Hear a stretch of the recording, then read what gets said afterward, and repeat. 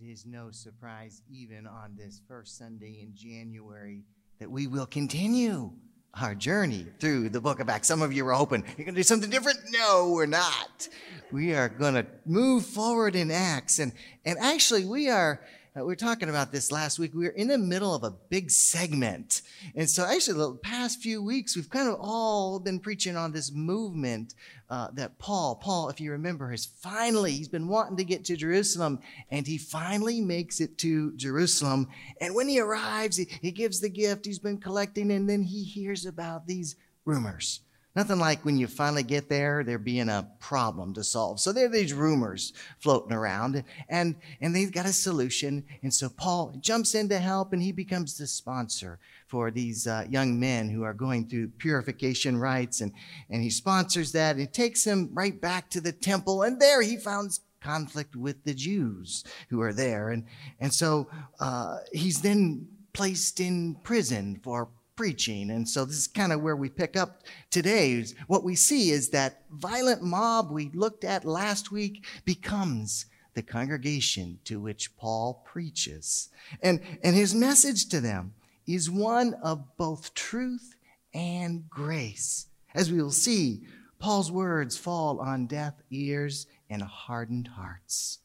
It's actually, I think, for us, a good moment, a good time to take a snapshot of Paul's life, actually. And I believe the best way to do that is to use some words that Paul talks about himself.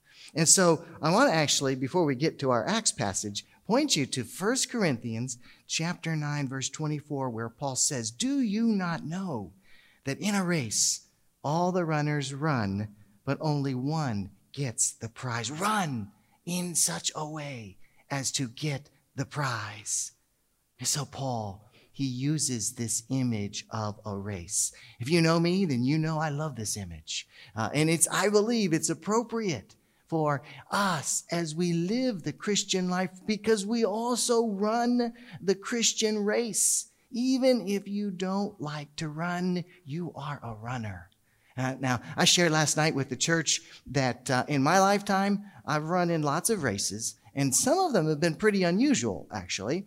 There was one that I ran in. It was called the Tomato Town Trot. And there are several cities in the United States that claim to be the birthplace of the tomato, which is, of course, crazy. But this was one of those places. And so they had a race. They call it the Tomato Town Trot. And as you ran, they would hand out tomatoes, and you could eat tomatoes. That was lots of fun. Another race was called the Jingle Bell Run. Now, this one was at Christmas, and you could see the appropriateness there. But the runners would take the little jingle bells, and they would tie them on their shoes. And so the whole race, it was a horrible race, because the whole time you're running, you're hearing these jingle bells, and it's like, oh, man, why did I sign up for this? I only did that once. My favorite race, though, was one that was actually not even a running race. It was a bicycle race, and it was called, are you ready for this? Tour de Donut. I did not say Tour de France. You thought maybe, but it was really called Tour de Donut. It was kind of made to model Tour de France, at least the name was, except it was a 50-kilometer bike race, and every 10 kilometers you would stop and you could eat donuts. Now that was a good deal. In fact, the more donuts you ate, the more time they would take off your clock. So you could kind of play that out and do the math of that. How could you really win that race? Could you sit down and just eat donuts all day?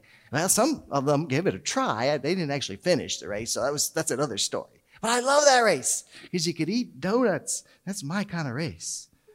Now, I don't know how much of a runner you are, if you've ever done one of these silly races or not, but I suspect you know something about running. You know what the race is. Because every day of your life, you're running a race. And you are running, if you are a Christian, if you are a follower of Jesus, you are running the Christian race. The truth is, we all run the race. We try, as runners are, as athletes are, to be disciplined in our training. We try to focus on Jesus. We run as hard and as fast as we can, and yet we know that for all our efforts and our attentions, we know how easy it is to get off track, to miss the mark, to fade out of the race. We know the story. And if anybody had an excuse to get off track, it would have been the Apostle Paul.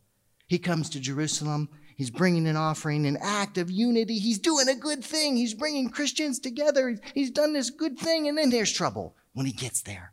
It's like crossing into the promised land and discovering you have to take over the cities. Oh, wait, that happened too. Paul discovers there's challenges. He comes to Jerusalem and ends up sponsoring some Jewish believers to fulfill their purification rites. He does that as a good thing. He's trying to share the gospel in all ways to all people. He ends up in the temple, and guess what happens there? He gets arrested. I mean, if that is not enough to get you discouraged, I don't know anything that will.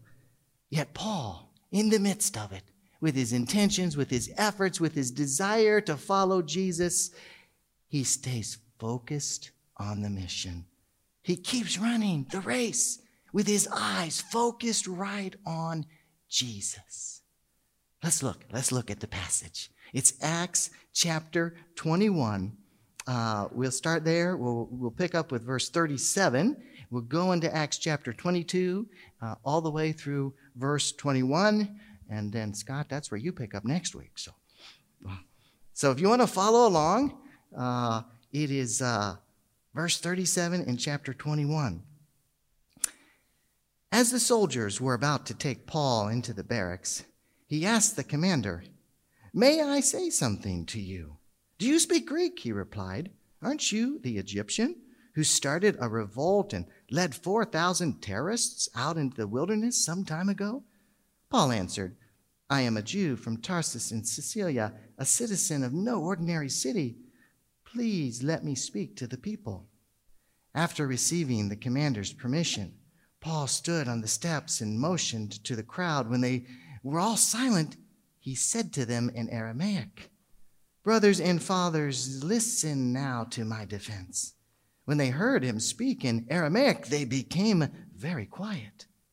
Then Paul said, "I'm a Jew born in Tarsus of Cilicia, but brought up in this city. I studied under Gamaliel and was thoroughly trained in the law of our ancestors. I was just as zealous for God as any of you are today. I persecuted the followers of this way and to their death, arresting both men and women and throwing them into prison. As the high priest and all the council can themselves testify, I even obtained letters from them to their associates in Damascus and went there to bring these people as prisoners to Jerusalem to be punished. About noon, as I came near Damascus, suddenly a bright light from heaven flashed around me. I fell to the ground and heard a voice say to me, 'Saul, Saul, why do you persecute me?' 'Who are you, Lord?' I asked. 'I am Jesus of Nazareth, whom you are persecuting.' He replied, 'My companions saw the light, but they did not understand the voice of him who was speaking to me.' 'What shall I do, Lord?' I asked. 'Get up,' the Lord said, 'and go into Damascus. There you will be told all that you have been assigned to do.' My companions led me by the hand into Damascus because the brilliance of the light had blinded me. A man named Ananias came to see me. He was a devout observer of the law and highly respected by all the Jews living there. He stood beside me and said, 'Brother Saul, receive your sight.' And at that very moment, I was able to see him. Then he said, 'The God of our ancestors has chosen you to know his will and to see the righteous one and to hear his words from his mouth. You will be his witness to all people of what you have seen and heard. And now, what are you waiting for? Get up, be baptized, wash your sins away, calling on his name.' When I returned to Jerusalem and was praying at the temple, I fell into a trance, and I saw the Lord speaking to me. 'Quick,' he said, 'leave Jerusalem immediately, because the people here will not accept your testimony about me.' 'Lord,' I replied, 'these people know that I went from one synagogue to another to imprison and beat those who believe in you. And when the blood of your martyr Stephen was shed, I stood there giving my approval and guarding the clothes of those who were killing him. Then the Lord said to me, go, I will send you far away to the Gentiles. The passage begins with Paul being taken into custody. Just imagine him. He's got soldiers on either side, and they're escorting him to the specific location. And then for some reason, Paul, he reaches over, he looks at the commander, and he says, may I say something to you? As the passage says, as the soldiers were about to take him into the barracks, he asked the commander, may I say something to you? Now, isn't that an interesting situation? That Paul he's ready to talk. He's ready to share. And then we see here that the commander immediately thinks that Paul was famous, or maybe we should say infamous. He was the infamous Egyptian. Now, you probably don't know who this infamous Egyptian was, so let me tell you about him. A little history here about the Egyptian. This was a fella who had tried to lead people in a revolt against Rome. Remember, this was the time of Roman occupation, and occasionally there would be revolts. There would be pockets of rebellion, and this Egyptian, this infamous Egyptian, had come and he'd stirred this up. So this particular Egyptian had taken a large number of people to the Mount of Olives, promising them that God would intervene the moment they started the revolt and rebel. And you can guess what happened. It didn't happen that way. In fact, Governor Felix at the time put down the revolt with the loss of so much life. Yet somehow, this infamous Egyptian managed to escape. So the commander was thinking, oh, we finally got him. We finally got this Egyptian. And then he speaks. And he was surprised because Paul speaks Greek. Clearly, he was not the Egyptian. The Egyptian wasn't going to speak Greek. And so the commander thought that he knew who this guy was. He was so excited. But then he realized, no, he's not. It was a simple case of mistaken identity. He just didn't know who Paul was. Who was this prisoner? That's what he wanted to know. A crowd of people who were following along, well, they thought they knew Paul. They thought they had him for a different reason. But remember, they had just attacked Paul, this violent mob we read about last week. Paul responds, and so he responds to them, but not with violence, with compassion. Actually, Luke's mention of the language here in this passage, we're wondering, why does he bother to mention? First he's speaking Greek, and then all of a sudden he switches to like a Hebrew dialect that's Aramaic. And the reason was that Paul was using a language that people could understand. It says in verse 40, after receiving the commander's permission, Paul stood on the steps and motioned to the crowd. When they were all silent, he said to them in Aramaic. The fact that Paul spoke fluent Aramaic caused the people to become very quiet because they wanted to know who was this prisoner. They wanted to know who was this man. Everyone wanted to know who was this man. And so Paul begins to tell them, Paul begins to address them respectfully, calling his audience brothers and fathers. It's a very respectful way to address a crowd. It's actually, if you remember the book of Acts, several months ago when we were in Acts chapter 7, it was Stephen who addressed the crowd in exactly the same way. In chapter 7, verse 2, to this he replied, brothers and fathers, listen to me. Interesting, isn't it? But in Paul, in verse 22:1, Paul says, brothers and fathers, listen now to my defense. The word translated defense in verse 1 is actually the Greek word apologia. It's from which we get the word apologetics. It usually refers to the defense of the Christian faith. It basically means sharing your testimony. And sometimes people get confused about this because it's not an academic debate necessarily. It's definitely not an armed revolt. To give an apologetics, to give an apology is not to say, I'm sorry for my faith. Really what it means is to share your faith with love and compassion. And so that's what Paul's doing here. He's sharing just how much God loves him and just how much God has done in his life.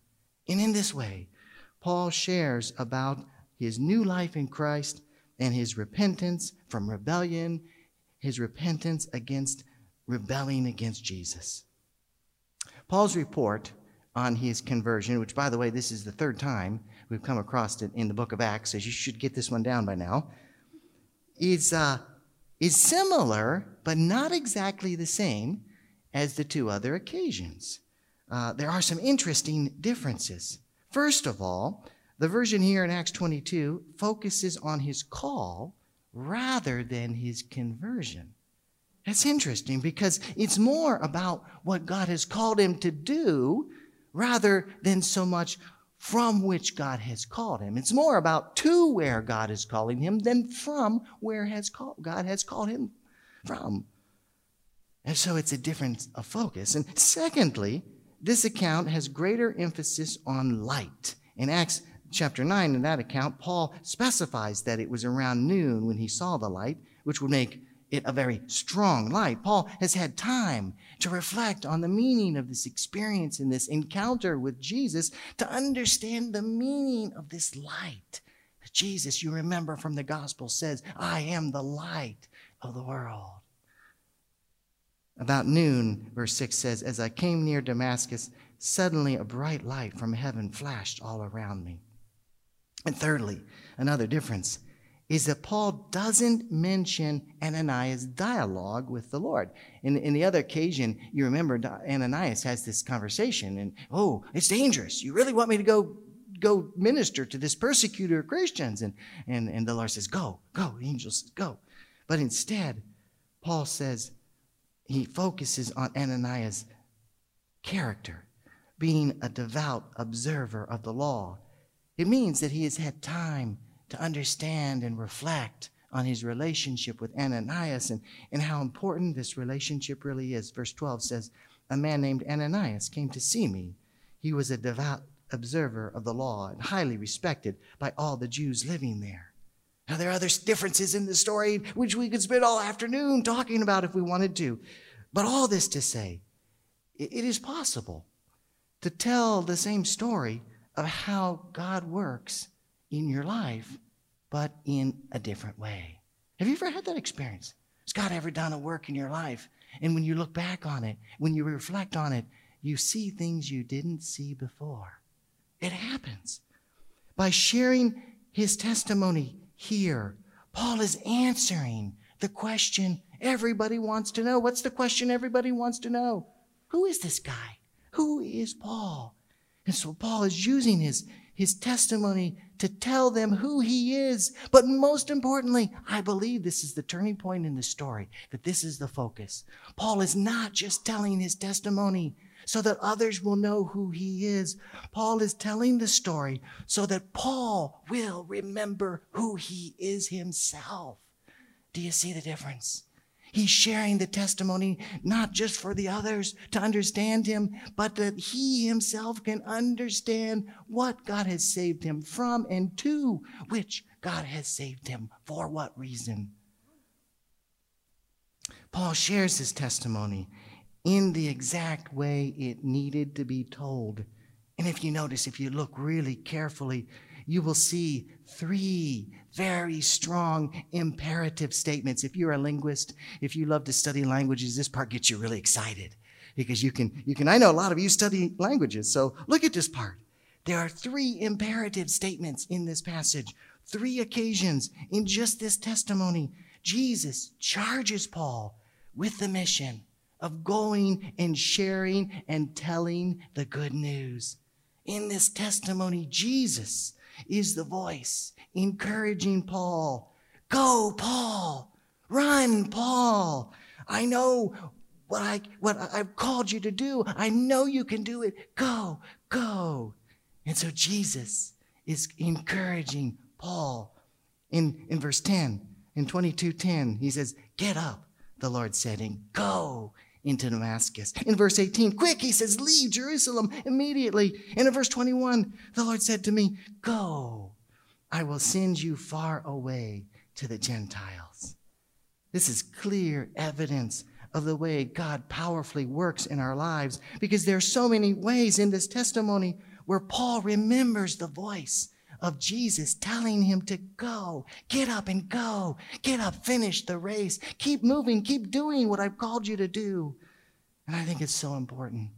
I think it's so important because there are times in our lives when we need to hear the voice of Jesus encouraging us, challenging us, charging us, helping us to remember who we are. Have you ever had a moment like that? I know I have. I know I have. There was a time in my ministry when I was discouraged. Actually, I say a time in my ministry. There have been lots of times in my ministry. But there's a time specifically that I remember. I'd served as a pastor of my church for 10 years. It was a good church. The church, they were good people, but the ministry was difficult. It was a multicultural ministry. If you work in multicultural world, you know there are challenges. Because why? People come from different cultures, different understandings, different expectations. It means in a ministry, in a Christian community, you have to do lots of listening, lots of hard work of listening. And you have to care for each other. You have to encourage each other. It involves careful, clear communication. You have to communicate so clearly with so much effort. It involves a deep investment in the lives of other people. You got to pour into others and pour richly. It's the kind of ministry that's not easy. But honestly, I want to stop talking about ministry because it's not just about pastors. It's not just about ministry. It's about life. It's about running the race. I have to be honest with you to say that the life of following Jesus isn't easy. Now, don't let anyone tell you that becoming a Christian is an easy thing to do. Don't let them tell you that if you choose to follow Jesus, your life will be easy. You will get healthy, wealthy, and wise. Oh, wait, that was Ben Franklin, I think. But no, it's a lie.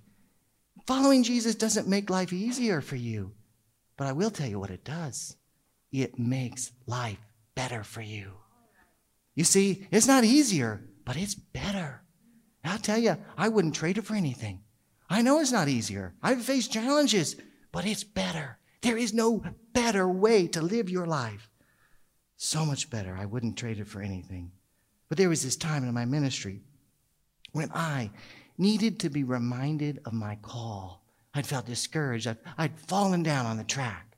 The race was going on around me. I needed to hear the voice of Jesus rooting me on, encouraging me. I needed to hear the Lord and Savior of my life saying, John, you can do it. Go, run, get up and go.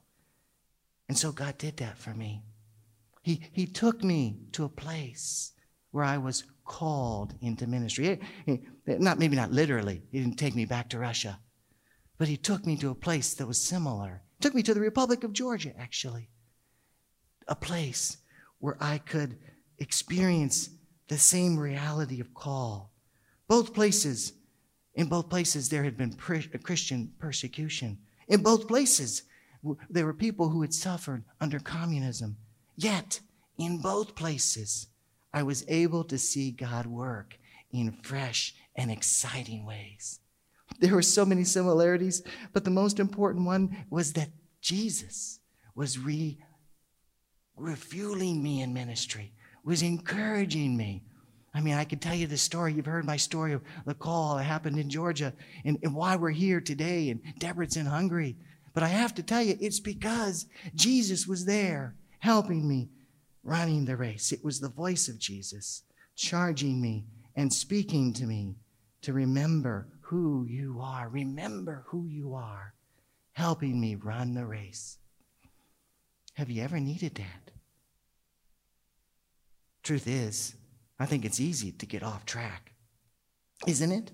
I mean, we want to live more fully, to have more knowledge of God, to trust Jesus more and more. And we start with good intentions. We want more Bible study. We sign up for more Bible study. We put in our calendar, we're going to spend more time in prayer, and we want to be more disciplined in our faith. But somehow we just don't make it very far, do we? And it's not just us. Actually, there's a long record of this in the Bible. The Bible's packed full of stories of people who get off track with God. Adam and Eve, the first people story we got in the Bible. They get off track with God. You know that. They choose disobedience. Abraham gets off track with God. He gets off track by choosing to take matters in his own hands and having a baby with the wife's maidservant. That's another story for another day. Moses gets off track by choosing not to trust God. I mean, the Old Testament is one story after another where God's people get off track. In fact, it seems they spend more time off track than they actually are on track when you read the Old Testament. Now, you'd think, well, it'd be different in the New Testament when Jesus comes. But even in the presence of Jesus, the disciples, they keep getting off track. They're afraid during the storm. Then they have this great big discussion among themselves. Who's going to be the most important in the kingdom? Who's going to get to sit at the right hand of Jesus? They even fall asleep during prayer time. I mean, what is that?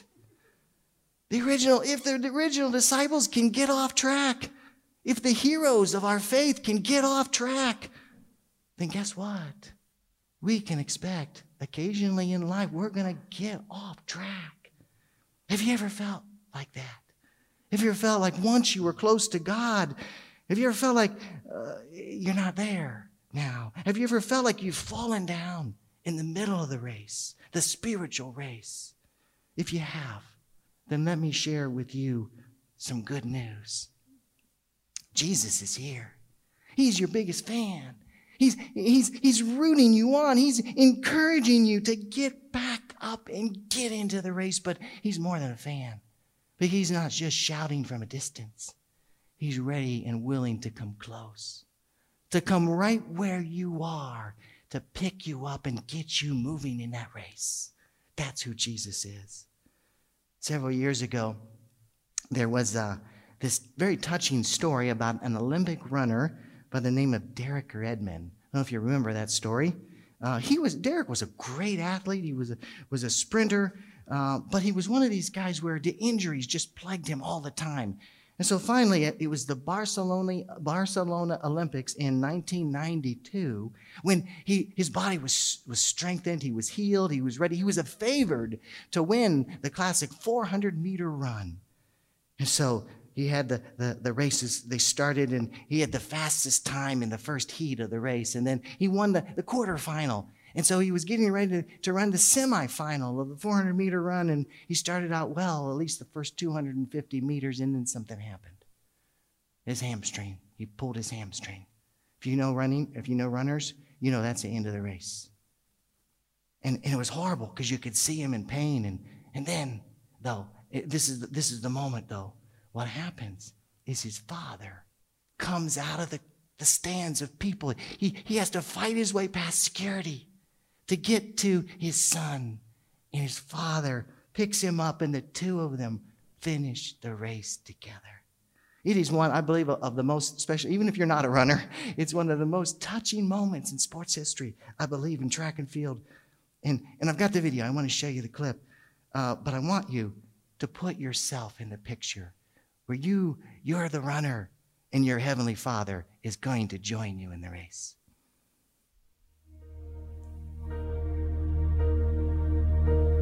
When I am down and oh my soul so weary, when troubles come and my heart burdened be, then I am still and wait here in the silence until you come and sit a while with me.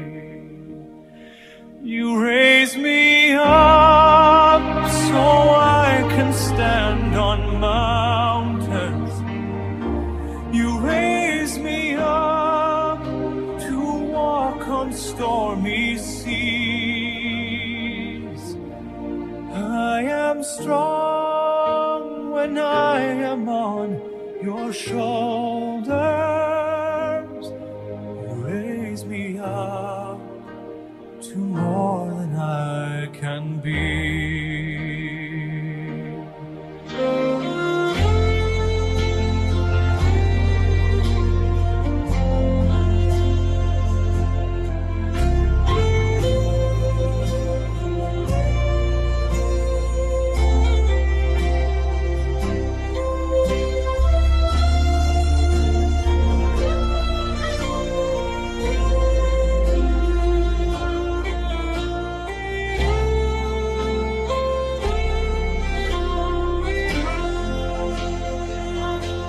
You raise me up so I can stand on mountains.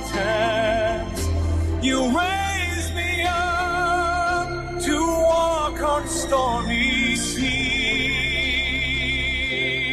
I am strong when I am on your shoulders. You raise me up to more than I can be.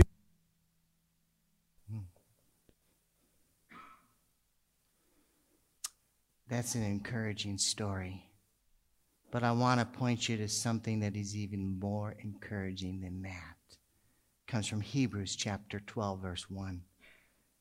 Therefore, since we are surrounded by such a great cloud of witnesses, let us throw off everything that hinders in the sin that so easily entangles, and let us run with perseverance the race marked out for us. Amen. Today is the first day, January 1st, of a new year. And it is a wonderful opportunity to start the race strong, to pick back up wherever we're running, to know that Jesus is calling you. He's calling you from, but he's calling you to something great. Jesus is ready to help. In fact, Jesus is jumping into the race right now. It's time to reflect. What has God done in your life? And more importantly, what does God want to do? What word of encouragement is the Lord speaking to you now? How is God calling you to run the race marked out for you? And maybe you need to dive into God's word deeper. Maybe that's the call, the challenge. Maybe you need to get serious about prayer. Maybe you need to let go of some things, some past, give it up to the Lord. Things you shouldn't be holding on to begin with, you need to let go. Or maybe you just need to say finally in your life, once and for all, yes, Lord. Those are powerful words. Yes, Lord, I will follow you. Yes, Lord, I will go wherever you call me to go. Yes, Lord, I will trust you. I don't know what the Lord is telling you. I don't know how he's reaching to you today, but I do know that he is. He's encouraging you. He's saying, yes, you can do it. Go, run the race I have set for you. Let's pray. Lord, we are so thankful. You are more than a coach. You are more than an earthly father who jumps in to help. You are a savior. You are the God of the universe. And you come and you encourage us, you call us, and you help us answer that call. Lord, we're so thankful that you love us, you care for us so much, that you're in the race. You're here with us even now. Help us to get up and go, to follow you, to run that race. We pray and we ask in the name of Jesus. Amen.